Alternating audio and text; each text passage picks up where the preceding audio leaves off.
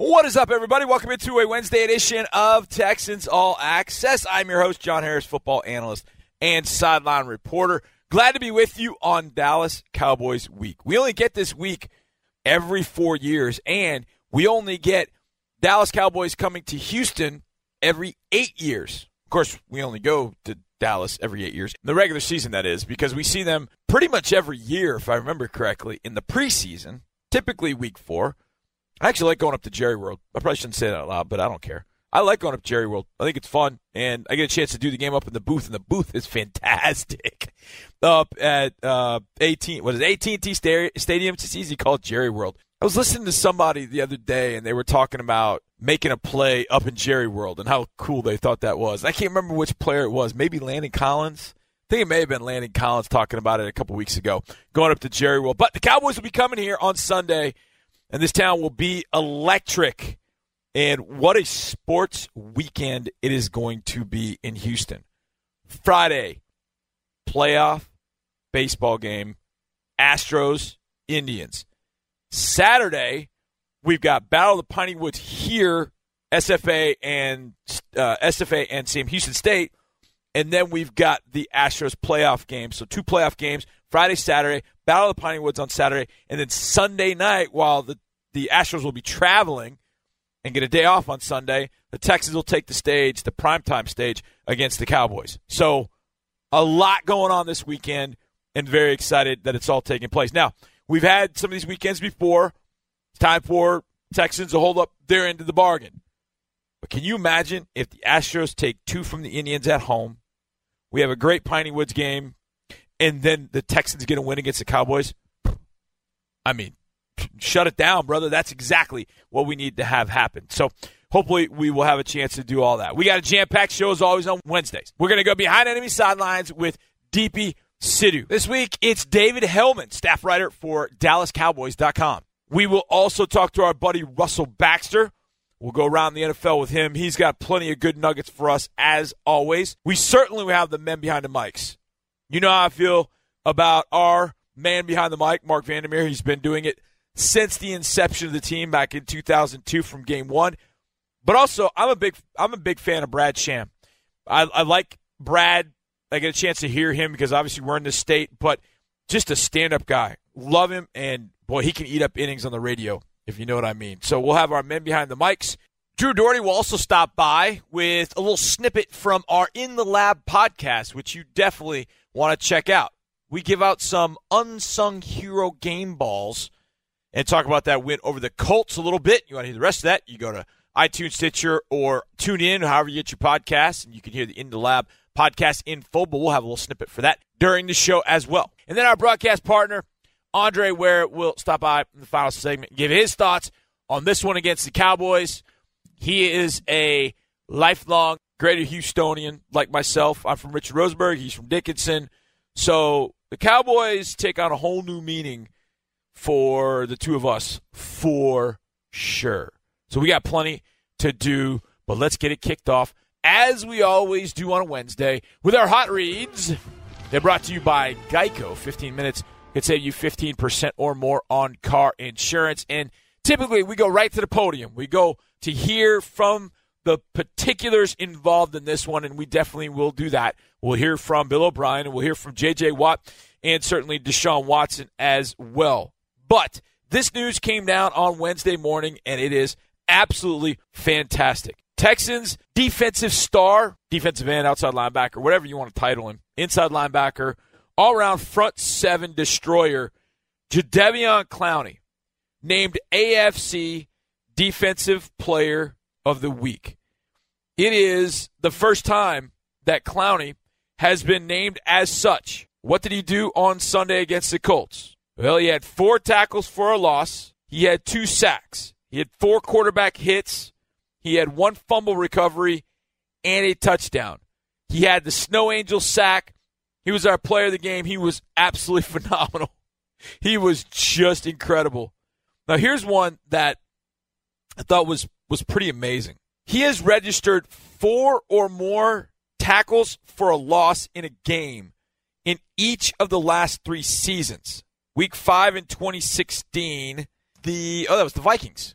Up in Minneapolis, absolutely. Week 3 in 2017 was New England. And then it was week 4, obviously, the Colts. Here we go further. No other player in the NFL has more than one game with 4 or more tackles for a loss since 2016. He has 42 tackles for a loss in that time span, 33 games, which is the second most in the NFL. I think it's Chandler Jones, maybe Aaron Donald. That's the company he's keeping. No player in the NFL has more than one game with 4 or more tackles for a loss since 2016. That's phenomenal. 4 tackles, 2 sacks, 4 quarterback hits, 4 tackles for a loss, a fumble recovery, and a touchdown. The key Snow Angel sack in overtime, Clowney, was absolutely phenomenal. Congratulations to JD doing it, obviously, at a key moment in the Texans season, a key moment in his career. I'm really happy for him. And it's funny because 2 years ago, in that locker room in December in 2016, the last time the Texans had a Sunday road win, JD was a player of the game because he came up with a huge sack on Andrew Luck when it was 16-10, knocked the ball out of his hands. I saw him in the locker room, and I said, "Are you ready for a tradition like no other?" And he kind of chuckled and looked at me, and I said, "Last time we beat Indy up here, I talked to you." And he goes, "Then we're doing it again." Didn't realize he was going to be Defensive Player of the Week. We'll take it. Jadeveon Clowney named AFC Defensive Player of the Week. Absolutely good stuff. If I knew how to do an applause on the air, I would do it for you in 90, but I don't know how, so I'll just say congratulations, my man. All right, let's move on to our next hot read. And let's go to the podium and hear from Coach Bill O'Brien. Coach was asked what makes Dallas so good. Start with special teams. Tavon Austin, returning punts for him. Deontay Thompson, kick returner. Jones, the punter. I mean, they have some really good specialists. Offensively, the offensive line. Obviously Zeke is a great player. Dak Prescott's done a great job for them. Beasley's a good receiver. They've got good tight ends. Their defensive line is very disruptive. DeMarcus Lawrence. They're getting Irving back off of suspension. Jalen Smith's playing at a high level. Sean Lee, I know, is dealing with an injury, but Vander Esch back in there, a rookie that's in there. So they've got a ton of talent. I mean, secondary, Byron Jones. I mean, I could go right down the roster. It's going to be a very challenging game for us. Coach then was asked about J.J. Watt.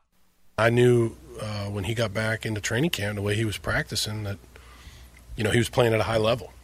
So I don't know if I look at it like anything other than, I've been around him now for 5 years, and his expectation level of himself is huge, and he wanted to get back and help this team win.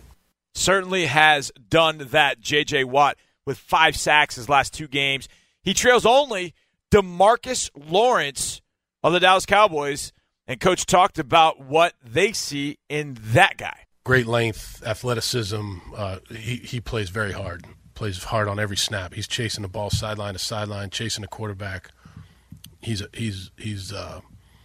wreck a game.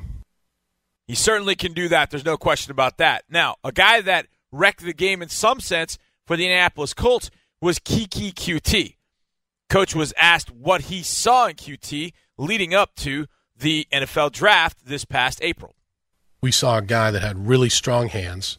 We saw a guy that had very good playing strength. He was a very strong player. We saw a guy that had quickness and good speed. And then when we brought him in here, we found him to be a very bright guy that kind of could explain things to us of what they did at Texas Tech and had some good instincts about certain football questions. So, we felt like that was a good pick for us.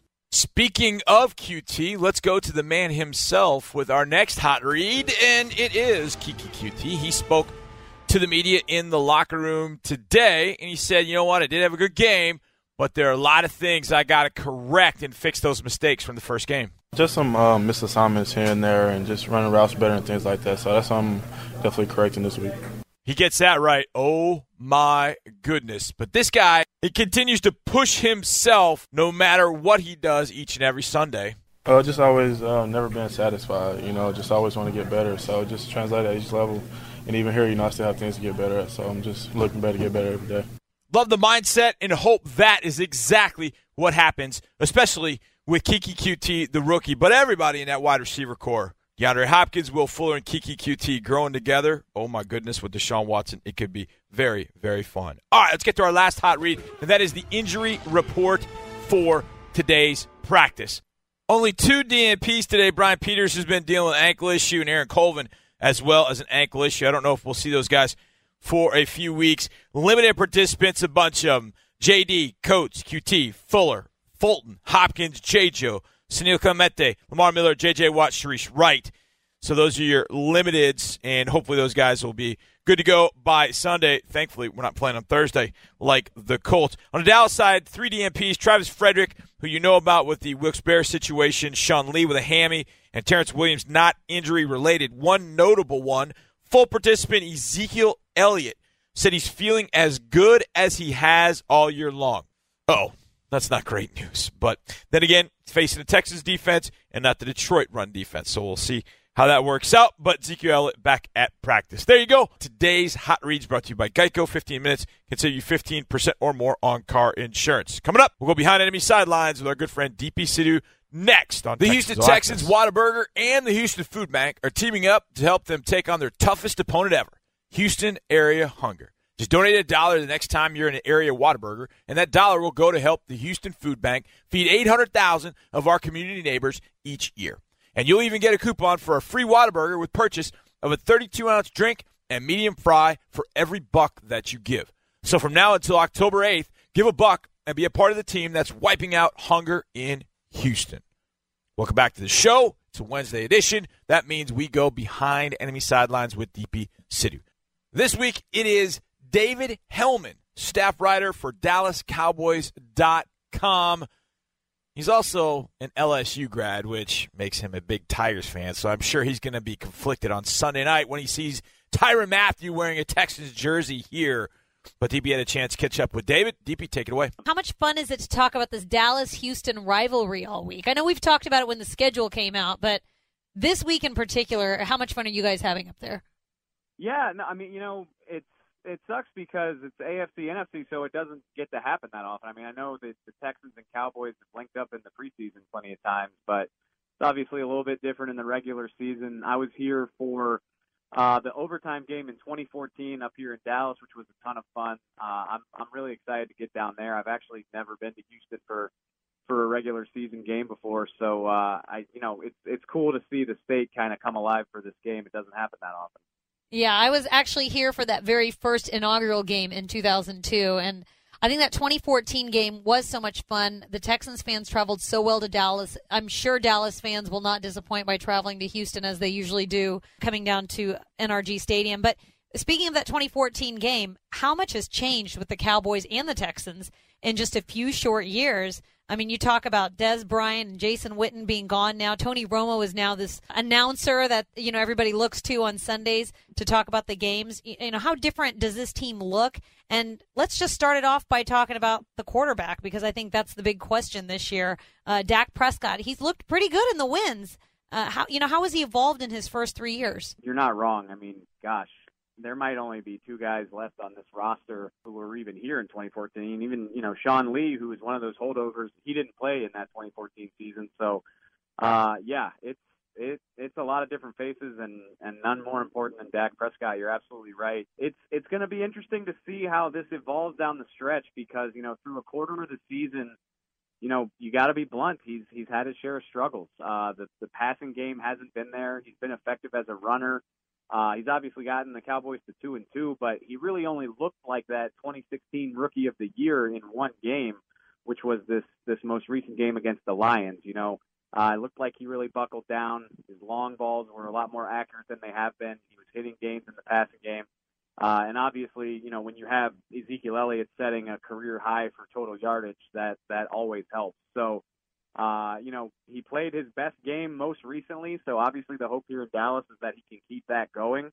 But like I said, it's going to be interesting to see because it's kind of been a roller coaster for Dak to this point in year 3. Yeah, I definitely want to ask you about Ezekiel Elliott, but as far as Jason Witten and Dez Bryant, the 2 big losses this offseason for the Cowboys, you're right. Prescott, he still threw for over 200 yards, 255 yards, 2 touchdowns, no picks. But how have you seen the offense adapt now without those two on the field, who else has stepped up in their place, or do they really just spread the ball around outside of Ezekiel Elliott? To be perfectly honest, I mean, that was the storyline going into this year, and through a month, the Cowboys don't have a great answer. They've been spreading it around.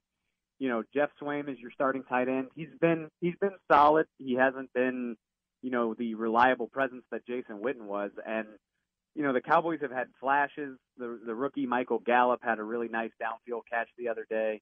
Alan Hearns has been okay. And then there's Tavon Austin, who kind of does a variety of things. Kind of reminds me, honestly, watching the Texans on tape of y'all's guy, Kiki Kuti, just in terms of the things he can do moving left to right on the line of scrimmage, just with his speed. But they do not have a consistent threat other than Zeke. He is kind of the engine that makes this thing go. And I don't think it's a surprise that he's had really, really good games when they've lost, and he hasn't been able to, he's had really, really good games when they've won, and he hasn't been able to get going when they've lost. They got to find a guy who can step up and help him out. And to this point, I think that's been a story, is that we're still waiting to see who that is.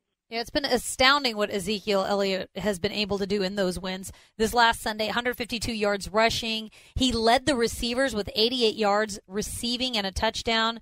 I mean, it's really no secret that he's a key cog in that offense, but what is it about him that makes him so hard to defend both on the ground and in the air? Yeah, this recent game against the Lions was really, it's a wrinkle that, to be totally honest, we hadn't seen. Zeke is a capable receiver.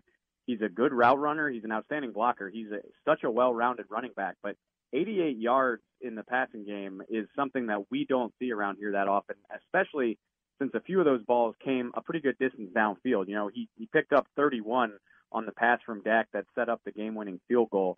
And honestly, I'm curious to see if that's something we see more of. You know, as I said, they haven't had a receiver step up and be a reliable threat. Why not work Ezekiel Elliott into that? Because I do think he's capable of doing it. He had 29 touches on Sunday. The guy's only, 24 years old. I think he's every bit as capable of a Todd Gurley or a Le'Veon Bell, guys who can affect the game all over the field. And I think while you're looking for one of these receivers to step up and take that next step forward, I would lean on him as heavily as possible. So I look for him to continue to be that involved, as they move into the second quarter of the season. It seemed like he was a little bit banged up in that game. Is there anything to be concerned about for his status for Sunday? They're calling it knee bursitis, and he's got a little bit of an ankle. But, it didn't stop him from finishing the game. It didn't stop him from beating a linebacker in one-on-one coverage to kind of clinch it. So I don't think it's going to be a problem for him going forward. I wouldn't be surprised if maybe they lighten his load in practice this week, but I think he should be fine, come Sunday night. Well, David, I was going to say they should just rest Ezekiel Elliott for a week, but, maybe you can just pass that along on my behalf. What about the O-line? I know Zach Martin and Nick Martin, the two brothers, they're going to get to not really face each other, but they'll be on the same field for the same game, and everyone talks about that Cowboys O-line. How much does the strength of that O-line really limit how much scrambling Dak has to do? Last week, he really only had a couple of yards rushing on 3 carries. Is that just because of what the O-line is able to do with him, or do you see that role changing as far as what Dak is expected to do? It's funny because, here in Dallas, going all the way back, like we said, going back to 2013, 2014, they have gotten used to having a dominant O-line. They have gotten used to having running backs run for 100, 150, even push toward 200 yards. I mean, even going back to DeMarco Murray. But maybe the Cowboys are a little bit spoiled, but it hasn't looked as good as it has in recent years. You've seen some growing pains. Obviously, it's not good for anybody that your all-pro center, Travis Frederick, is currently sidelined by a sickness. There's no timetable for his return. Joe Looney is playing very well in his place, but it's still not quite the same as having the best center in football. You got a rookie guard and Connor Williams next to him.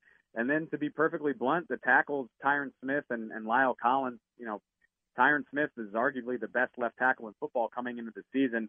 He hasn't been bad, but he hasn't played to that standard. And I would probably say the same thing about Lyle. I think there's a lot of offensive lines in the NFL that would kill to have this talent, but at the same time, they have not played up to the standard that has been set in this city, over the last 4 or 5 years. So it's good. I think it still needs to improve if they're going to keep Dak clean and if they're going to get this offense up to the level they want it to be at. Because same thing I said about Dak, it's kind of been up and down. They've played well in stretches. They played really poorly in stretches. I don't think they're going to get where they want to go until they find some consistency. All right, let's switch gears and talk about that defense. DeMarcus Lawrence, he had a 3-sack game against Matthew Stafford and 3 TFLs. What's been the strength of that defensive front for the Cowboys? I mean, a lot of guys in this defense have played really well, but I can't say enough about DeMarcus Lawrence. You know, I knew he was a good player. He obviously had 14.5 sacks last year. He made the Pro Bowl. He's playing on a $17 million franchise tag. We knew he was a good player, but he is emerging as a, Von Miller, Khalil Mack, Aaron Donald sort of force. I mean, he's really the only bona fide playmaker on this defensive front. You know that defenses have a game plan for him going in, and it hasn't stopped him at all. I know, J.J. Watt down there is off to a fantastic start as well, and DeMarcus is right there with him. I mean, 5.5 sacks through 4 games. The Lions entered that Week 4 game having only allowed 3 sacks in 3 games, and he doubled that all by himself. I can't say enough about him. And I expect him to be the focal point of opposing game plans through the rest of the season. But to this point, it hasn't really mattered because he is on pace for another whale of a season, and I think he's got a big payday in his near future, too. You mentioned Sean Lee. He was one of the guys that was on the roster back in that 2014 game. A veteran linebacker like Lee hasn't been able to go. What's been the situation with him, and how does the defense adjust if he can't go again on Sunday night? Yeah, well, we got a preview of it last week against the Lions. It seems like it's been hamstring problems for Sean for several years now. He missed 5 or 6 games last year with a hamstring. He injured it in Week 3 against Seattle. Couldn't go last week against Detroit. It's a scary proposition for the Cowboys because last year when Sean Lee couldn't play, it was a completely different defense. I mean, they couldn't stop a nosebleed when he wasn't in the lineup last year. And it looks like they may be taking steps to fix that this year. They drafted Leighton Vander Esch, 19th overall, to help offset that problem. Jalen Smith has taken another big step forward in his development after that injury that he suffered. And they signed a really capable free agent at Green Bay named Joe Thomas, who has played well in stretches, which, it wasn't perfect. You obviously prefer to have an all-pro linebacker like Sean Lee available. But they got the job done against Detroit, which is something they couldn't say last year. So it doesn't look like Sean's going to be available for this game. And so I think it'll look really similar. I think they'll lean on Jalen Smith and Leighton Vander Esch and hope that they can continue to play as well as they have. All right, David, the Cowboys obviously sitting at 2-2. Those 2 losses that they had came against Carolina and Seattle, like you mentioned. What do you think was the big difference in those 2 games versus the 2 wins? What was it that they were able to do in the winning games that they weren't able to do against Carolina and Seattle? Well, I think, I'm gonna sound like a coach for a second, but they did not execute well in those games at all. Especially Carolina. You go back and it looks like a horror show. I mean, there's pre-snap penalties, there's holding calls. They're not able to keep Dak clean. They're not able to keep the chains in a manageable distance. You saw a lot of 1st and 20, 2nd and 15, 3rd and 18 in that game. And this is not an offense that's going to succeed that way. I think Dak Prescott is a perfectly good quarterback, but he's not the guy that you want to dig you out of a situation like that. They need to keep the chains moving. They need to keep it in short downs and distances by running with Ezekiel Elliott. And the baffling thing about the Seattle game is they ran really well. They ran for 166 yards against that Seattle defense, but they just couldn't get anything going in their passing game. A little bit of that was on the offensive line. A little bit of that was on the quarterback. And you obviously have to tip your cap to a defense like Seattle's, which that's what's so interesting to me about this trip to Houston is they've been pretty good when they've been at home. They have looked pretty bad when they've been on the road. And we all know how much talent is on that Houston defense. I mean, Clowney, Watt, Merciless, Matthew. They got a lot of guys there, regardless of what their record is, that are going to make life difficult. And I'm really curious to see how the Cowboys handle it because their first 2 road games, they have not passed that test. So we'll see if they can learn from those experiences in their 3rd one. It certainly will be a fun one here Sunday night in Houston. David, what are some of the storylines you guys are watching up there in Dallas this week? Well, I think this entire season is one way or another going to be about Dak Prescott. Obviously, Ezekiel Elliott is the guy to watch. He's the league's leading rusher. He's on pace to have even more yards than he did in 2016 when he was the rushing champ. But like I said, I mean, Zeke ran for 127 in Seattle, and it didn't help the Cowboys one lick because their passing game couldn't get going, which this team's going to go as the quarterback goes, as is the case in pretty much every NFL city, which Dak Prescott has played 2 good games and gotten 2 wins, and he's played 2 bad games, and they've lost those. It's going to be about consistency for him. And, you know, we said before the season started, this season is going to be about Dak because, you know, you talk about contract extension, you talk about future of the franchise. You know, can Dak be the guy to get this team where it wants to go? And it's going to be, I think it's going to be a week by week test for him to see if he's up to that. We saw what it looked like when things were good in 2016. We saw what it looked like when things were bad last year. It's been a little bit of a mixed bag here. But I really think this team can be as good as he is. And I'm just fascinated. And I know all Cowboys fans have an eye on, you know, how he measures up to that challenge. All right, good stuff. David Hellman, writer for DallasCowboys.com. All of Texas will be watching. The entire nation will be watching on Sunday night as the Cowboys come to Houston. David, looking forward to seeing you down here, and safe travels. Absolutely. Thank you very much. Can't wait. David certainly speaks for all of us when he says, can't wait, invoking Bart Scott's famous phrase. Sunday night will be here before we know it. It's going to be electric no matter what when these two get together. All right, when we get back, our buddy Russell Baxter will join us. We'll go around the NFL and get his thoughts on Texans Cowboys and whatever else he has seen throughout the league, including all the high scoring. And are the Patriots back for real? Russell Baxter next right here on Texans All Access. Welcome back to a Wednesday edition of Texans All Access. I am your host, John Harris, football analyst and sideline reporter sitting in the Hyundai Texans radio studio. And my next guest is not, but I would love for him to come in here one day and do a show with me live. That would be very, very cool. You can follow him on Twitter at BaxFootballGuru, Fanside NFL Spin Zone. He is fantastic. He has joined me at this time all year long, and he will continue throughout the season. And he is Russell Baxter. Russell, how you doing, my man? I'm good, John. How are you? Well, the Texans won. So that I've been feeling really good. And Russell, it's more a sense of relief when a team wins after going 0-3 and losing 6 to finish the year last year. But Russell, 37-34 in Indianapolis. You had a 45-42 game out in Cleveland. We've seen this explosion in offense, and I know that's probably what the NFL wants, but do you think that's something that continues? Do you think the league is just going to be heavily slanted towards the offense going forward with all of that offense that we saw this last week? Is that a precursor of more things to come?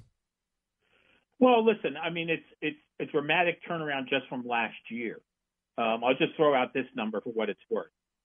We have played 63 games because Carolina and Washington are off last week. So there have been 63 games played this year. There have already been 71 100-yard receiving performances by players. To put that into context, the entire year last year, there were 140. Wow. Oh, my goodness. Yeah. Now, go back a couple of years, and there were over 200. Okay? So was last year the anomaly or whatever? Plus, I'll be curious to see some of these teams are going to have to start playing some defense. Sure. Most notably the Kansas City Chiefs, who have given up a ton of yards. The most yards in the league per game, the second most passing yards per game in the league, the fifth most rushing yard. I mean, they're well balanced. They've been bad against the run and the pass, and yet they're 4-0. I don't know if that's something you can necessarily sustain. Some of these teams are going to have to run the ball, and some of these teams are going to have to play defense. I think it'll settle in. And maybe over the next 5 or 6 weeks, we'll see it. But I also wouldn't be surprised that later in the year, the offense has got it cranked up again. I think it's just hard to maintain this over 17 weeks. Yeah, absolutely. And with injuries at various points to keep people, and obviously the Texans had one of those with Will Fuller. But, Russell, the Texans put up a lot of yards, finally put up a lot of points, and do it in a place that has, over the years, been a bugaboo of theirs. But they've now won 3 out of 4. They get off the schneid with a win, and now it's the Dallas Cowboys on Sunday night. Overall, Deshaun Watson looked fantastic. The defense, J.J. Watt, Jadeveon Clowney were absolutely amazing. Clowney, AFC Defensive Player of the Week. It feels like things sort of came together, and then you look up and see Andrew Luck threw for about 8,000 yards on the day. I wasn't really totally sure how to feel other than we won, but what do you think overall of the Texans, and what do you think the next few weeks it could look like as they face lesser quarterbacks that are not Eli Manning and Andrew Luck and Tom Brady as they started the year with? Well, listen, sigh of relief is probably a good way to put it, but a little more than that, because if you were going to win a game, you won a road divisional game. Right. And that speaks volumes, because losing at Tennessee is not good. I understand that, but losing at Tennessee is something a lot of teams are going to do. Yep. When you can win some road divisional games, you can separate yourselves in terms of, leapfrogging teams. And this is a team that's already chasing two other teams. It's not like, you look at other teams in divisions and so like Green Bay is, just behind the Bears, but it's only the Bears. This is a Texans team that's already a couple games behind both Jacksonville and Tennessee, yep. and both of those teams were in the playoffs last year. So stealing one at Indy, I thought was huge. Now, the next couple of weeks, they play a couple of home games against the Cowboys and against the Bills. I look what Jacksonville and Tennessee have coming up as well. That's why you don't get too high over being 3-0 and don't get too low over being 0-3. Things happen to change a lot. For every time that we see an 0-2 team make the playoffs, listen, 3 years ago, the Atlanta Falcons were 5-0. They missed the playoffs. They went 8-8. Yep. That was a team that we saw, and they destroyed us. And I remember thinking that team could go win a Super Bowl. And they didn't even get to the playoffs, and we did, which was so incredibly weird in some way, shape, or form. Russell, you mentioned Kansas City at some point, and Patrick Mahomes has been unbelievable through the first 4 games. I think the biggest thing to me is the fact that he hasn't thrown an interception. I think that's just absolutely incredible. But now they get as big a test as they're going to get. The game is at home, but they face the Jacksonville Jaguars, the 3-1 Jaguars, who, went for 2, up 13 with 25 seconds left against the Jets, which created some consternation. But that, to me, stands out as perhaps the game of the weekend, Jacksonville going to Kansas City. What are you seeing with those two teams, Jacksonville 3-1 and Kansas City undefeated 4-0? It's a very big 2-week span for the Kansas City Chiefs. They host Jacksonville and they go to New England the week after. Yeah. So, they've already knocked off one defending division champion in the Pittsburgh Steelers on the road. But now they're playing a team that can get after a quarterback and for the most part hasn't been one of these teams that get in some wild shootouts. They bested the Patriots and the Jets fairly handily, scored 31 points in each game. Won a slugfest with the Giants on the road, and then lost a 9-6 softball game to the Tennessee Titans. Jacksonville hasn't engaged in this 43-37, 37-36 stuff that we have seen for a lot of teams around the league. And it's going to be interesting to see if they can slow down Kansas City. there's going to be some fun matchups. I don't know if Sammy Watkins is going to be available, but I wonder if there's not going to be a coin flip before the game between A.J. Bouye and Jalen Ramsey on who gets to spend more time with Tyreek Hill. Yeah, I would think that Ramsey might take some of that because when we played Kansas City in 2016, A.J. Bouye covered Travis Kelce and actually did as good a job on Travis Kelce as anybody. So I wouldn't be surprised. The flip side of that is when they played the Patriots, Gronk was covered by Jalen Ramsey. So the thing is, they have two guys that they can pick from to be able to do that, which I think is absolutely fantastic. Russell, 2 3-1 teams meet on Sunday in Cincinnati. And if you would have given me $100 to go to Vegas and bet on any two teams not to be 3-1, I probably would have put it on at least Miami for sure, and maybe with a question mark about Cincinnati. These are two of the bigger surprises to me in the league, Miami and Cincinnati. But this game, I feel like the loser of this one could maybe head south, especially if it's Miami. Well, they're going to have to head south because they live in Miami. But It feels like Miami is the team that could take an about face right here if they end up losing this game. But how surprising is it that these two teams are meeting at both 3-1? I'm very surprised about Miami, and I'm not totally surprised about Cincinnati. I think lost in the fact that this was a team that went to the playoffs 5 years in a row before the last 2 years. And what they went out and did this year is they went out and got a left tackle to replace Andrew Whitworth. Right. That was a huge loss for them the year before in free agency. And the other thing about Cincinnati, they've always been a talented team. We know they don't have the postseason history. I understand that. But you look at how they started a year ago. They were 0-3. They didn't score a touchdown their first two games against Baltimore and Houston on a Thursday night. John, they finished the year 7-6. And I think the thing that impressed me the most about them was the fact the last 2 weeks of the season, they took it upon themselves to knock two teams totally out of the playoffs, the Detroit Lions and the Baltimore Ravens. So, so much for that. Well, we have nothing to play for, so we're not going to play very hard. Yep.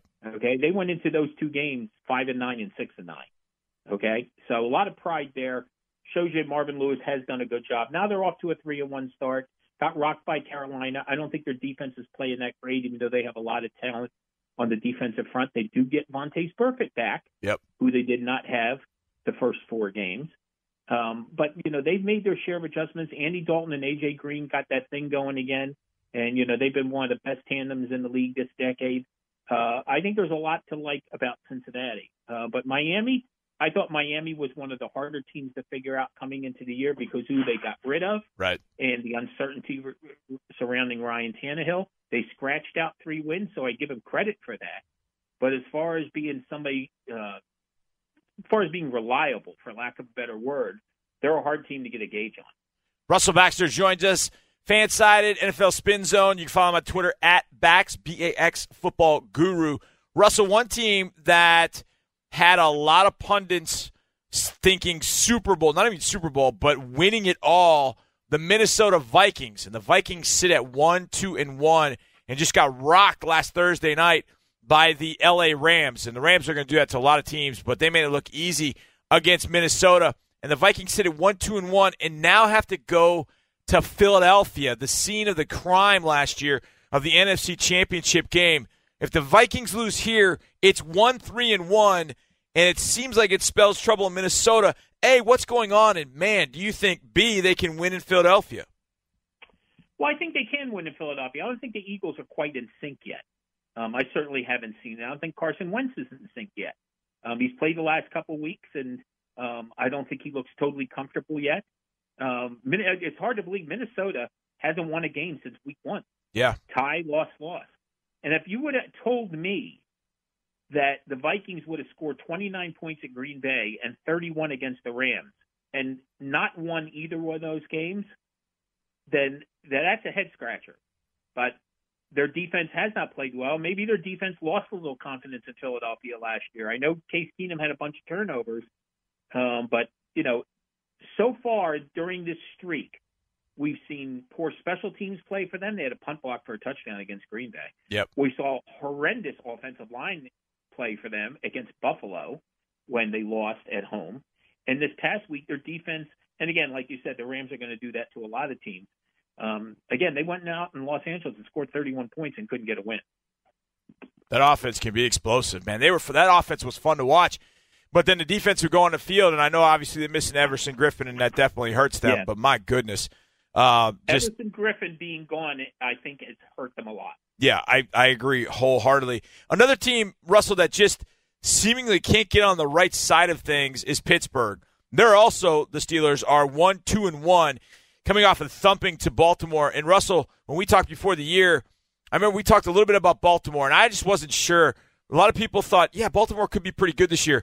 And Baltimore maybe is a lot better than people think, but Pittsburgh has been surprising. Yes, no Le'Veon Bell, but I thought defensively they would be better than what they are, and it's kind of nasty. And now you've got a must-win game seemingly at home against Atlanta, and Atlanta's kind of the same way at 1-3. A lot of offense, but a lot of injuries on defense for Atlanta. As you look at those two teams, what do you think it'll take to kind of get it going in the right direction, and which team do you think has a bigger advantage on Sunday of the must-win teams, Atlanta or Pittsburgh?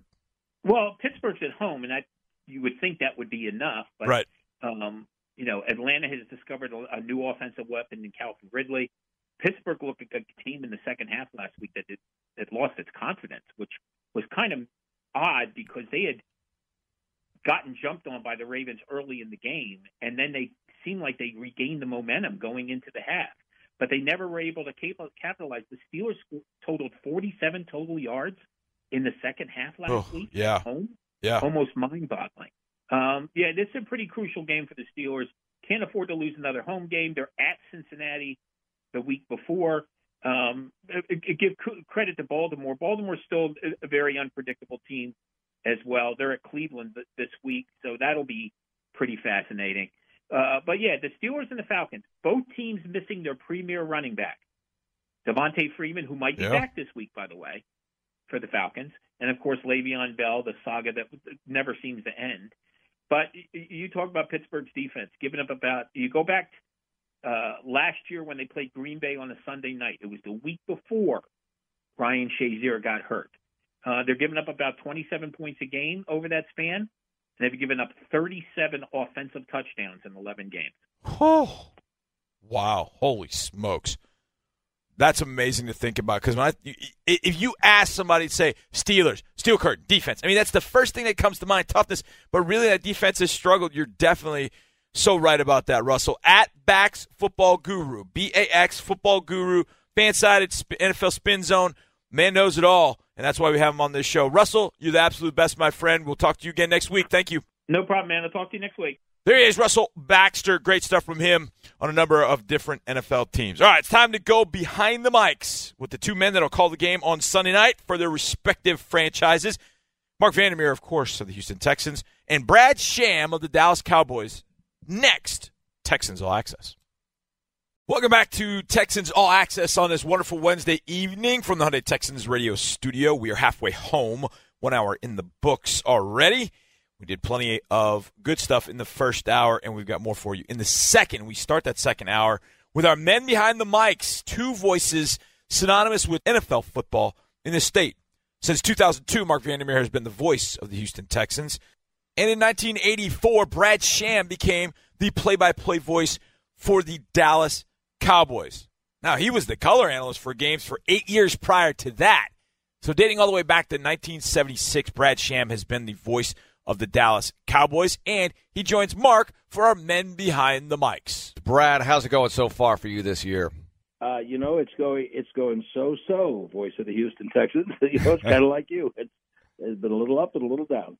Yeah, I can imagine that's the case, and I know the focus is always big on the Dallas Cowboys, no matter what the situation. The victory over Detroit, what did that do? Fan base, media, the team itself, it looked like a nice win to get that the way you got it. You pulled one out of the fire. So let me take them in the order that you asked.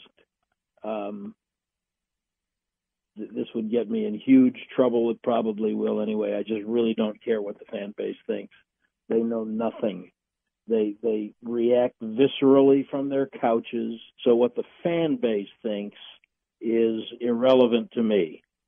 The media doesn't know a whole lot more in about 80% of the cases. The problem is not just here. I think it's true everywhere. What the media says not only fuels the fan base, but it will at some point get the attention of the owner of the business. And the owner of the business at some point is going to respond to his or her customers. That's why I think it's really incumbent on us in our business to try to be responsible and know what we're saying or writing. For the team, I thought it was really important. They know the difficulty. Every NFL player knows the difficulty of climbing out of a 1-3 hole. It's not impossible, but it's not recommended. And this team did not expect to be struggling at the quarter pole of the season. And so to be able to come back in the face of a withering week of public criticism, and sadly that includes social media, which goes directly to the players. There's no filter for it. And you have to, I think you have to work doubly hard if you're the team to keep all that out of the players' heads. So for them to be able to come back, be resilient, do some of the things that they had not done well in the two games that they lost, come back and win the game at the end. It always amazes me, Mark, for such a physically violent game, how emotional this sport is. And winning is everything when you pay the price these players do, to say nothing of the coaches and the support staff. So I think it was a big deal. And, hey, look, however it happened for the Texans, tell me I'm wrong, but, however it is that you won that game, that's a heck of a lot better than being 0-4. Well, absolutely, but some people evaluate it like figure skating. Like, you didn't do the triple axel well, so it shouldn't count, but it's a W, so that's all that matters. Tell me about Dak. Know what? Yeah, go ahead. That's exactly why I say that I don't care. After as long as I've been doing this, I've learned that people do not understand. There are no style points. The only thing, I went to school at Missouri. Okay, I have no dog in the fight. The only thing that, in my opinion, the only thing that rivals Cowboy fans is Texas fans. University of Texas fans will throw a win back if it wasn't up to their specifications. A win's a win. It's hard to win a game, and in the NFL, it's really hard to win a game. And the figure skating fans can say whatever they want, but a win's a win. Tell me about Dak Prescott and how he's progressing in year 3. I think he's progressing acceptably for a third-year quarterback. The people up here love to say Romo this and Romo that, and at this point in Tony's career, he hadn't been on the field yet. And Prescott spoiled everybody by being otherworldly as a rookie. And actually, he was dovetailing nicely with that the first half of last year. Then they had some injuries in the line. They had some protection issues the rest of the way, which caused him to start making some bad decisions. And that was last year, but that was the last thing anybody saw or remembered. So this is Dave Laufenberg and I were talking about this at the beginning of the game on Sunday before the game started. I said, I hope, and I said this on the air, I hope this goes well, because if it doesn't, I think I know what these fans will do, and I've seen them boo Roger Staubach and Troy Aikman. I was there when it happened. So people don't want to think about the fact that he's a third-year quarterback. If Deshaun's not playing well, people don't want to think about where he is in his career. And I think both of them are, and I've met Deshaun, and I've had some interactions with him and did a program with him last year just before his injury. And I mean, I think these are two really exceptional young men. I think they are two really grounded, intelligent young men with great natural leadership traits, and the rest of it comes into play. It's the thing that separates quarterbacks, in my opinion, is the decision making, and it just takes a little bit of time to make all the decisions that you want to make. And there are some guys in the Hall of Fame who made some bad decisions further into their career than Dak Prescott is. So I think he's growing acceptably. I'm glad you brought up the evaluation of quarterbacks in general, Brad, because I look at a guy like Tony Romo, and when he retired, everyone thought, is he a Pro Football Hall of Famer? And I was thinking, well, you have to put him in the Ring of Honor first, and that's a hard thing to make. And he didn't even go to an NFC Championship game, but I know he did a whole lot of good stuff for the franchise. How is he remembered, and how do you think that stands now versus how he might be remembered eventually? You just said about 4 really interesting things to me. First of all, just to put him in the Ring of Honor before you put him in the Hall of Fame, but it would be a good idea if you think he's that player. I think the Hall of Fame voters are influenced by that.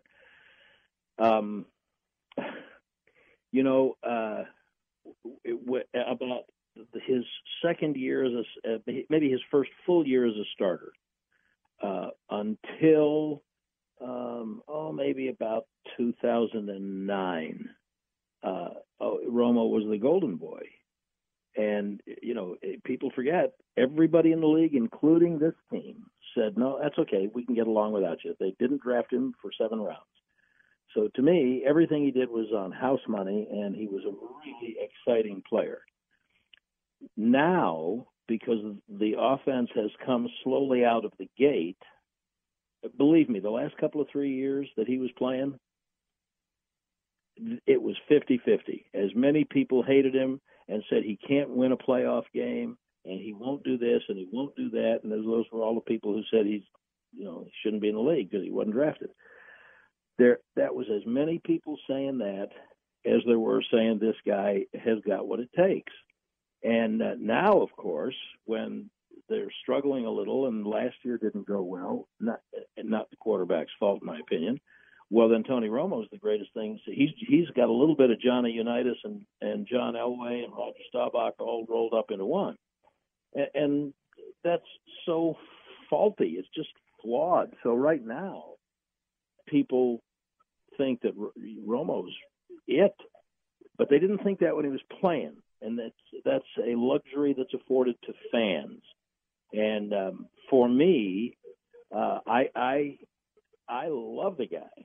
I mean, I consider him a friend, and I certainly was more than privileged to broadcast every game he played. I don't see his accomplishments as equal to those of Hall of Fame quarterbacks. And Jerry Jones has virtually said he's going to be in the Ring of Honor, and I think you can make that case. Certainly, you can make it statistically, and he was exciting, and he literally came out of nowhere to kind of resurrect their franchise. And there are 3 quarterbacks in this team's Ring of Honor. One of them was the guy who put him on the map, Don Meredith, and the other 2 won multiple championships. To me, that's the standard. And I'm fine with Tony being in the Ring of Honor, but you better explain it to Danny White, who had the team in the NFC Championship game his first 3 years as a starter following Roger Staubach. So but that's one of those great, you can't be right or wrong. That's a great bar stool or living room sofa or talk show conversation, and there really is no right or wrong. It's just opinion. Brad, I'm glad you brought up Danny White. Andre Ware and I are big Danny White fans, and Andre wore number 11 also, not because of Danny White, but he also felt that kind of kinship with him, and I think it's a great point about the 3 NFC Championship games. Back to now, DeMarcus Lawrence, how good is he? Man, is he really bursting out of the scene after last year's 14.5 sacks and everything he's doing this year? What kind of player is he? I think he's really good, Mark. I think he's really good. And that's the thing, because, again, fans, and too often we in the media, we only care about things that can be measured statistically. So before he burst out last year, people did not see what he was doing in the run game unless you were shooting the film or grading it or watching it. Those guys know what a solid player he was before he had 14.5 sacks, and he's gotten better and better. He's taken a much different approach to a franchise tag year than a lot of players do. He's embraced it. He's come out roaring, and he's grown up. He is more of a leader in the defensive room than he has been before, and he's a good player. He's a really good player, and if he has another double-digit sack year, not only will he, as they say, get paid. Some of us think he's getting paid now, but we'd be happy to trade for his salary. But not only will he get paid, but he will be regarded as one of the premier pass rushers in the league. And he should be, and I also think that kind of ignores some of the things he does very, very well. I think he's a really good player. Brad, what's the vibe on this game with the Dallas Cowboys? To the Houstonians, it's a big deal to play Dallas, no doubt. But I know to Dallas, you have the NFC East, you have all the other rivalries, and the Texans are a team you face once every 4 years. They are in-state, but how do you look at it? How do you think people look at it in general in the area? This is a question that I was just discussing with a couple of folks here who run a podcast for the team, and as is sadly the case with almost everybody in the building, I'm older than them. So maybe that's not sad, but I was trying to explain to them. Now, one of them was our sideline reporter, Christy Scales, and she's a Galveston native, so she understands the dynamic completely. The transcending football, having nothing to do with it, but having everything to do with it. And I say this as objectively and lovingly as I can. I'm not talking about the Cowboys. I'm talking about the city, the area. There's an arrogance to Dallas. It's new money. It's Tex Schramm, when he ran this franchise, was accused of being arrogant, and he said, "You're damn right I am, and I intend to be." And he wanted to have a team that he could be arrogant about, and a franchise that he could be arrogant about. And they had a lot of winning when the Oilers weren't getting the same kind of notice. And I think based on years of I've done a lot of college sporting events and professional sporting events besides NFL games in Houston. I think that for whatever reason, I'm not saying I don't endorse or claim this is my attitude. I do say this is my opinion of the attitude. In Houston, they don't like Dallas. They don't like anything about Dallas, and they especially don't like the Cowboys. And it's a big flipping deal if the WNBA team beats the Dallas WNBA team. And if the Texans beat the Cowboys, that's a big deal. And in Dallas, yeah, whatever. Who are we playing? Cincinnati? Oh, Houston? Okay. That's just how they are. Not the club, not the team, the people. Mm-hmm. That's, to me, a sociological fact of life in our state. And I don't endorse it. I can't explain it. I just think that's how it is. Brad, one more for you. From your point of view, from where we sit right now, what do you think of this game? What's your take on what might go down or your general feeling about Sunday night, the Cowboys and the Texans? Well, I think it's a game of two teams that really have some close to equal desperation. Both of them have some really good positive aspects, and both of them have some serious flaws.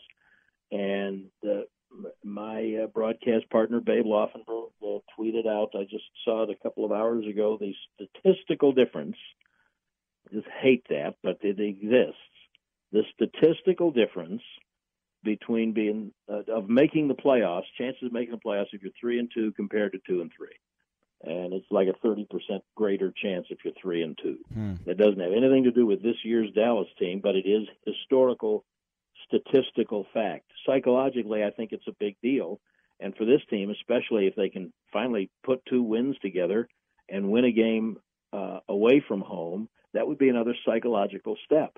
I without knowing hardly any of them, I feel somewhat comfortable in saying the Texans did not think they were going to start the year 1-3. They think they're better than that. They think they've got playoff talent in many places on the field, and it could feel like, whether it is or not, Mark, I think it could feel like a season-turning game for the Texans if they can win. And because of that, and because things are so even in this league now, I think it'll be a really entertaining game to watch. I certainly feel that Brad is correct. It will be an entertaining game to watch. I just hope that the entertainment and the victory come on the Texans side of things and not on the Cowboys side of things. But love getting a chance to talk to the NFC voices. And Brad Sham, obviously, being in the state, we are inundated with a lot of Cowboys just as much as we are Texans. And so I hear Brad's voice a lot. And I think Brad is an excellent, excellent guy. I got a chance to meet him a few years ago, and he is fantastic. Appreciate his time spending a few minutes with Mark. Speaking of Mark, the voice of the Texans, he will join me next, and we'll talk about this matchup that we get every 4 years. And it's one that we get in NRG Stadium every 8 years. We'll do that next right here on Texans All Access. Calling all Houston area teachers who want to bring a little Texas football to your classroom? Then sign up for Toro's Math Drills, presented by ConocoPhillips. Toro's Math Drills is a video series designed to help 3rd and 4th graders learn how to tackle math in the classroom. Go to HoustonTexans.com/Toro's Math Drills to learn more. Appreciate you guys being here on a Wednesday edition of Texans All Access. I am your host, John Harris, football analyst and sideline reporter, and I am one half of the In the Lab podcast. The other half is Drew Doherty. This week, we talked a little bit about looking back at some of the key things that we saw, and we also looked forward. So if you want to go to iTunes, Stitcher, TuneIn, however you get your podcast, and subscribe to In the Lab and also Vandermeer's View, Deep Slant. You want to subscribe to all of those, we welcome you. We welcome all reviews and any thoughts you might have. But Drew noted in the podcast, the first time we've ever done it in the lab, because we just started it last offseason, talking about a win. And there were many heroes, if you will, in that game. But Drew and I started off with the unsung guys. And the guy that Drew mentioned, well, he put his best foot forward on Sunday for sure. Trevor Daniel, punter, gets a game ball from me. It's a good one. It's a great one. I love that. I love that. First 3 punts all inside the 20, okay? One was down at the 2, and it led to the botched snap by Ryan Kelly that Jadeveon Clowney pounced on for a touchdown. Mm-hmm. The next two were fair caught inside the 20. He had a fourth coming up that was inside the 20, but the guy got loose for a 19-yard return. I can't remember who it was, but kind of could have bottled him up and brought him down. And then he had a fifth one. So 4 of his 5 punts were inside the 20. He really helped the Texans in a huge, huge way that we don't focus on, we don't talk about, but the field position made the field a lot longer for Luck and the Colts and allowed the Texans to do some things. And darn it, I'm giving mine to Trevor Daniel. And I wish I'm happy that J.J. Watt got the strip sack and the Texans got the ball back.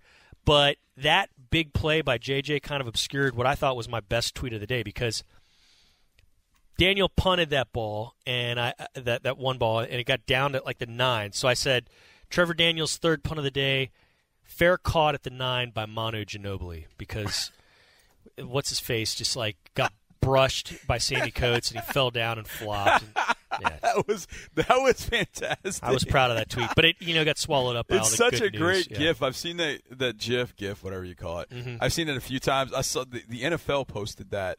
Jeff Balke did, and I retweeted it. Somebody like around the NFL did that, and it was so funny. The thing about Chester Rogers, this is going to sound sort of weird, but I actually cheer for Chester Rogers a little bit when he's not playing the Texans, even though it's the Colts. I cheer for him.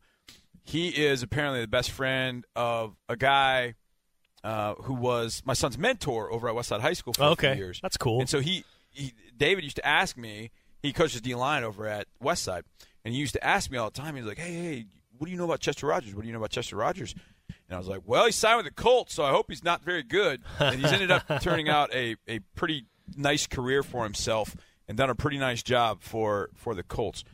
That's a good one. I like that. All right, got to go kind of obscure, because I know we know, and I know you. I'm not. I'm explaining this to the listener. I know you know this, but Clowney deserves a game ball. Watt deserves a game ball. Watson deserves a game ball. QT, Hopkins, they all deserve game balls. But we're going a little bit more obscure. We go in the lab. That's what this is all about. So, Johnny, who's your game ball guy? Zach Cunningham. All right, I like it. It's weird. The pass coverage against the Giants was not very good. No. It was not very good. And I did not think that, in all honesty, I didn't think either linebacker played all that well against the Giants. I thought BMAC played a little bit better than Zach, but I've seen Zach play much better in other times. Mm-hmm. I didn't think, looking back at the All-22 film, I didn't think the defense played extremely well against the Giants. Right. So I was a little worried with the Colts, in particular because I thought that Andrew would throw the ball short a bunch, that they would try and isolate those running backs, Hines and Marlon Mack, even though Marlon Mack didn't play, but Hines and Jordan Wilkins. I thought they would try and get them in the passing game, and they would hit the tight ends. But Zach Cunningham had a couple of brilliant plays. I mean, he had a couple of really nice pass breakups. I felt like he was in better shape in coverage. It felt like he went back to the Romeo Crennel drawing board, got his bleep straight, and got it right where it needs to be. Now, there's got to still be some better underneath coverage understanding, but I felt like that was more about the defensive backs than it was the linebackers. I thought Zach did a really nice job on Ebron for the most part. I want to say he had a couple of pass defense, but I don't have the game book in front of me, but I felt like Zach was much, much better against the Colts, and that was vital. He made a couple of big plays in pass coverage. That's a really good choice, and I got 3 little things to follow up on that. It's good that he needs to be heating up, and because you're going to need him this week. Ezekiel Elliott, yes, without a doubt. He's leading the NFL in rushing. He's probably the best running back in the league. Yes, he rocked Nyheim Hines on that second play of the game. Yes, my goodness. It's a shame that. So first play, J.J. Watt gets through and stops the run for no gain. Yep, Jordan Wilkins, yep. And then Hines catches the ball out of the backfield and gets planted by Cunningham. So it's 3rd and 11, and then they get a big 15-yard gain, and then they go down the field to Hilton 2 plays later. But that was a good TFL right off the bat to just rock him. But it was interesting. Last week we had Brandon Dunn on at the Fuddruckers show on Tuesday night. And so I can't remember how, but Cunningham came up, and he goes, I'm not calling him by his name. I'm going to call him 41. I'm not going to call him by his name until he has a good game. He could play better, and I know he's going to play better, but 41's going to be okay. So I bet you he's along the same lines as you. I bet he's calling him Cunningham again. Brandon Dunn is, because Zach had a good ball game. That was a good. I like that choice, John. That's a really good one. Okay, since I hogged the game ball, I'm going to give you the key turning point or key series. Doesn't have to be limited to one thing, but go for it. What is it? I got one, and then we can bandy this back and forth if you want. But I felt like the crucial there was a crucial moment in the game. Mm-hmm. In the defense, although struggled in the fourth quarter, I felt like the defense came up with a stop after a turnover, I want to say for the first time all year, and it was vital. 28-17, Luck had just driven the Colts down. He gets the score. The Texans have been up 28-10 after that long drive. Yep. They come right back down and score on a shorter drive. And I kept thinking, well, now it's just back to work time. We're going to have to grind this a little bit because Will Fuller had been out of the game. And you could turn an 8-play series into a 2-play series if you got Fuller because he's going down the field. And they had taken that long drive to start third quarter. And so I thought 28-17, just get back to work, go down, answer the field goal. They just answer their score of the field goal, answer their score, some kind of points, 3 or 7. It'd be great if you got 7, but just answer it. Sean throws an interception. Pierre Desir makes a really nice play. It was not a great throw. It was a little bit behind Hop. But either way, they get the interception. And they're in Texans territory. Mm-hmm. And so I'm like, oh, man, here we go. This is going to be dicey. First play, they get 9 yards. So it's 2nd and 1. Then in succession, merciless tackle for a loss of 3. 3rd and 4, Clowney tackle for a loss of 3. It's 4th and 7, and that put them in no man's land. Probably too far for a field goal, probably too close to punt, so they decide to go for it. Mm-hmm. Eric Ebron false starts. Now it's 4th and 12. Now they punt. Yep. So 28-17 could easily have been 28-24, and at that point, because it's the third quarter, they can kick the extra point and make it 28-24 and not feel bad about it. Yeah. But because they had to score later, and they had to go for 2. They had to go for 2 because they were down 11. So that kept points off the board. So to me, there are 2 unknown spots. The second one, I'll wait to see what you come up with. But to me, that one right there was as key a drive as anything. To keep them off the board after that touchdown to make it 28-17 after a turnover was absolutely massive. I like that one. My key turning point, my key thing, first drive of the second half. Yeah. You go 8:21. You burn 8.5 minutes off the clock. Okay, you get a touchdown. You go up 28-10 at that point. But what that did, I think, was ultimately it kept the game out of reach from them. Right. It kept them from running away, really. Right. Because they started gashing you on defense, aside from the one you brought up. Right. But they chewed up so much clock on that it closed the window on how much they could score, how much they could get after you. I loved what I saw there. 15 plays on that drive, John. Mm-hmm. You know how many times they faced third down on that drive? Once. Yeah. Only one time. Now, it wasn't perfect. They had some penalties. They had some gaffes there on the drive, but they kept moving the chains. They kept doing it on first and second down, and I loved how they executed on it because they, like we saw throughout this whole game, they mixed it up offensively. They really took advantage of everything, every weapon they have at their disposal for the most part, and I thought that was a beautiful drive. It was, to me, I think that was the best drive of the year. 15 plays. Yeah. Didn't face third down but once. I love that one. They had, I want to say there was a holding penalty. There was some sort of penalty. Oh, no, they had like 2, I think. And I want to say they got them in back-to-back plays or near back-to-back plays. But then, as I said going into the week, sometimes you need some help from the other team, and they got an illegal hands to the face call, which gave them an automatic first down, which kind of reset everything. So there was like a 3 or 4 play sequence where it was penalty, Colts penalty, back to first down. So it was like they almost could have washed each other out. But I kept looking up and seeing the time go off. I was like, wow. And here's the one thing that stood out to me, Drew, about that drive in particular. There's 2 things. Number one was we've seen those clock-killing drives in the past from the Texans with Bill O'Brien as coach. We've seen that before. Yeah. But the majority, if not all of them, have gone for 3. Yep. Not 7. You're right. They've gotten down there, and they've gotten close, and it's like, oh, darn it, we ran off 8 minutes of clock, but we only got 3. This one went for 7. The second part that I remember was the touchdown play. Mm-hmm. Hopkins and Watson had connected for the fade route earlier, but they did it on Milton, number 28. When they came out on that play, they were aligned such that Hopkins was out to the right against Nate Hairston. And I'm watching, and I see Hopkins sort of kind of make a motion with his hand. Mm-hmm. And I see Watson look at him and he kind of points, and then Watson points out the mic, and then he kind of looks at Hop, and he kind of nods at him, and they kind of look over there. And I watch Hairston, and Hairston literally backs up like a step. Uh-huh. Like he kind of backs up, and I'm like, oh, this is going to be fun. He takes a snap and runs the quarterback sweep the other way. Yeah. And I thought, that's brilliant. I wonder how that's much. Brilliant. I wonder how much they noticed that. How much that was, that was preconceived. Like, hey, let's kind of throw him off with this little. I'm sure they probably came up with with this it body on the language fly. stuff. Yeah, that's cool. I thought that it was really neat because I just happened to see that. I was like, that's awesome. Mm-hmm. That's really cool because I almost thought they were calling a shot at first, and I thought that would have been cool too because you don't really. I mean, Hairston's a smaller guy, so he's just got to get it up high for Hopkins to go up over him. But then when he took off and started running to the left, I just started laughing. I didn't even know what the result was going to be. I just started laughing. I was like, that was pretty cool. And then he got in the end zone. They replayed it, and he got in. But that was a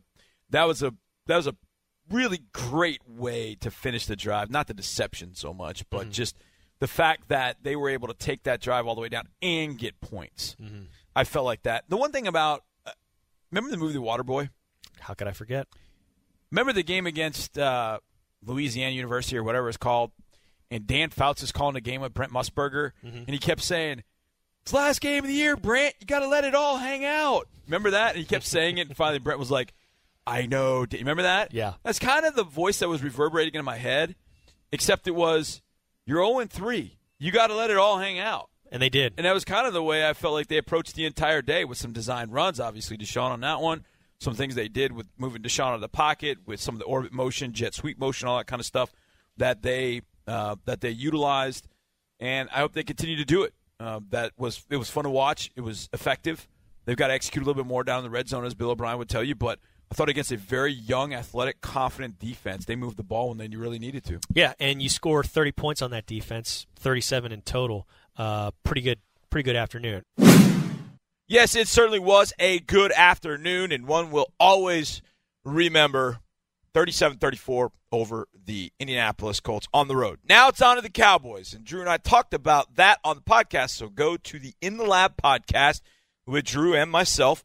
Also, again, check out Vandermeer's View, Deep Slant. We got some great Texans podcasts up there. You can get all the Texans All Access on a podcast. So however you get them, iTunes, Stitcher, TuneIn, however you find your podcast, definitely go subscribe, and you can obviously hear what Drew and I had to say about the Cowboys looking ahead. All right, we get back. It's our good buddy Andre Ware joining the show and give us his thoughts on what we saw Sunday and looking ahead to the Dallas Cowboys. Haven't had a chance to call a lot of these Texans-Cowboys games, but when the Texans won in 2002, it was quite memorable, and Mark and Andre were at the call, and they're up next right here on Texans All Access. This week's Stats Challenge is brought to you by Schlumberger. Visit HoustonTexans.com today to register to take the Stats Challenge. All right, we're going to do a little math, obviously, because stats and math kind of run together.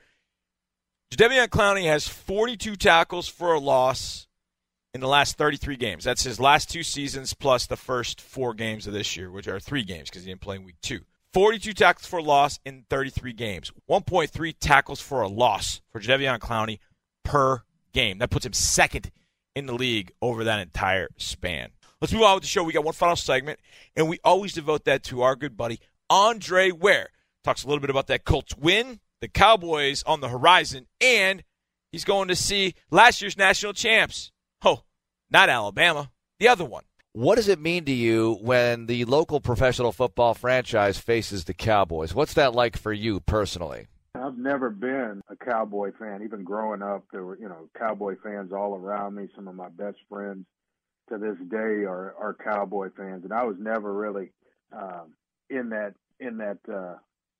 group, so to speak. But it'll be good to see them come in. To me, it's just I'm certainly on the side of the Texans in this one. I think it's an opportunity to see 2 really good football teams, do battle on Sunday night. And what's your recollection when you think about the game and the build-up, that inaugural game in Texans history? Oh, God, I remember it like it was yesterday. It was just, a lot of emotion, a lot you could sense it around the stadium. First game in franchise history. Never really knowing what to expect, and then with it being the Cowboys, it couldn't be a more a right setting, so to speak. But when I think back to that one, there were some plays made.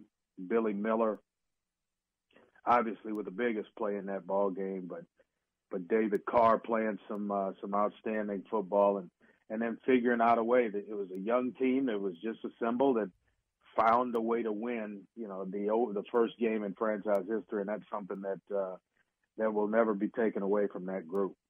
All right, so this group here just came off a win against the Colts, and the Cowboys had maybe somewhat similar kind of thing where they needed a late field goal to beat Detroit, and they got it.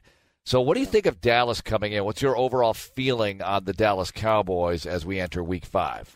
Well, it's that they're somewhat healthy in a sense where, they've given up a couple of sacks or so, but Dak is kind of finding his way without a big time number 1 or 2 receiver. I would even add that in this offense. So he's kind of finding his way and holding the ball a little long. They've given up some sacks, but it seems as though they're playing some better football up front. They are healthy on the offensive line, so there won't be any easy ones. You're going to have to earn sacks in this game or quarterback knockdowns for that matter. And, oh, by the way, as you try to get those, you got to worry about a guy that's wearing number 21 and Ezekiel Elliott that can certainly rip it up as well. So this will be a test because they want to establish the run play action from that. And then once you think you might have a beat on those two things, Dak can pull it down and run for first downs and make plays in his own right. So it's when you look at it from a defensive standpoint, this will be one of their tougher games, I think, this season, but just because of the way the Cowboys like to operate. What do you think about being home but having a lot of Cowboy fans in the building? It's not going to be like the Steelers game last year, but it'll be significant, and it won't be like when the Texans visited Dallas 4 years ago, but you will have a lot of Cowboy fans, and how will Watson and the offense deal with that at home? Oh, I might disagree with you a little bit on that one in terms of it.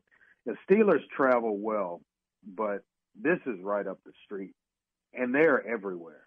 You can't find them when the Cowboys are losing, but they are everywhere at the beginning of a season. So right down 45, and I'm not just talking about those that live in Dallas coming down for the game. There are, sprinkles and big sprinkles of them right here in the city of Houston. And so those tickets will be gobbled up. They will be well represented in this one. So, yeah, it's going to be a wild atmosphere, as wild as it's ever been, because both teams really need to win to kind of stay afloat and stay in pace with what's going on in their respective divisions. So this will be a hard-fought, wild football game, and the fans will be a big, big part of it. And if you're Watson in the offense, you got to deal with some crowd noise in your own building, perhaps, right? You do, because I never figure out how they get in. Other teams, I'm talking other teams' fans, but they are in there, and yeah, he will definitely have to deal with some crowd noise from Cowboys fans, as well as some pretty good bookend defensive ends in Charlton and DeMarcus Lawrence on the other side. They can bring some heat and disrupt some things. So I think they've got like 14 sacks on the season as a team. So this will be a tough ball game. Yeah, no question about it. What about Watson now? It's week 5. How about his development, Andre? What are you seeing? Yeah, I mean, from a personal standpoint for him, it was one of his better games. I mean, I was saying that he needed to up his completion percentage for the season. He was able to do that last week. I think he completed like 69% of his passes, which is insane for having basically you're in a shootout. And so you're dealing the ball around, and there are going to be some drops, there are going to be some misses, some throwaways in which, you're trying to preserve some time on the clock.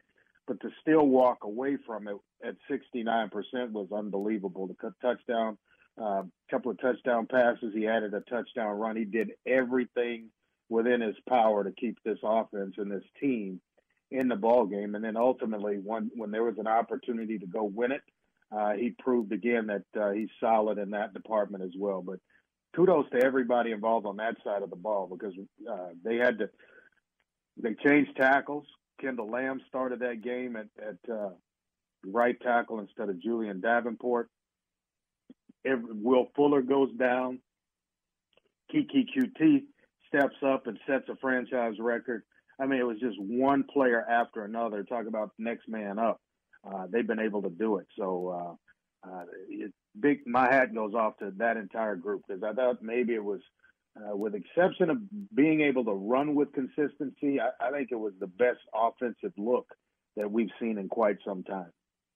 QT and Coach O'Brien both said after the game that there were plays left on the field for him, yet he had 11 catches. What do you think about what he's adding to this offense and what the ceiling might be? Well, now there's film on him, so defensive coordinators will start the game plan with him in mind. I think he was new. Nobody had seen him. They didn't know what to expect, didn't really think that Coach O'Brien would feature him or use him as much in the game plan as he did. And so once that game was over, the clock hit zeros, you can best believe that everybody around the league knew exactly who number 16 was, and he's going to have their attention going forward, along with DeAndre as well as Will Fuller. So it really gives you a bunch of weapons. The tight ends are starting to come around as well. Jordan Akins had a couple of catches. Thomas has had his moments through the season, and Ryan Griffin has made some tough catches. So there are plenty of weapons that are starting to really develop along with Deshaun Watson, and that could make this offense, so to speak, very, very interesting. Trubisky, Mahomes, and Watson. You're looking at a potential class of 04 kind of thing, because that class had Roethlisberger and Rivers and Manning, and Rivers didn't even play the first year. And I know it's very early here, but it's going to be fun to watch these guys develop, because they all look pretty good early. Yeah, Mahomes has been insane. I mean, he has yet to throw an interception, and it doesn't look like he's going to throw one anytime soon. Maybe on a tip ball. And I'm like, that's kind of the equivalent of having the perfect round in golf, where you just maybe not birdie every hole, but you're putting it birdie and you're making the majority of them, and you set an all-time low for yourself. Well, that's what he's doing. That's my equivalent when you go through an entire NFL season or football season period on any level, and you don't throw an interception. And so he is dealing it. Man, he's got some kind of arm talent. I haven't seen anything like it in a very, very long time, where the mobility is there. The arm strength is there. He can throw from different angles, both stationary and on the move.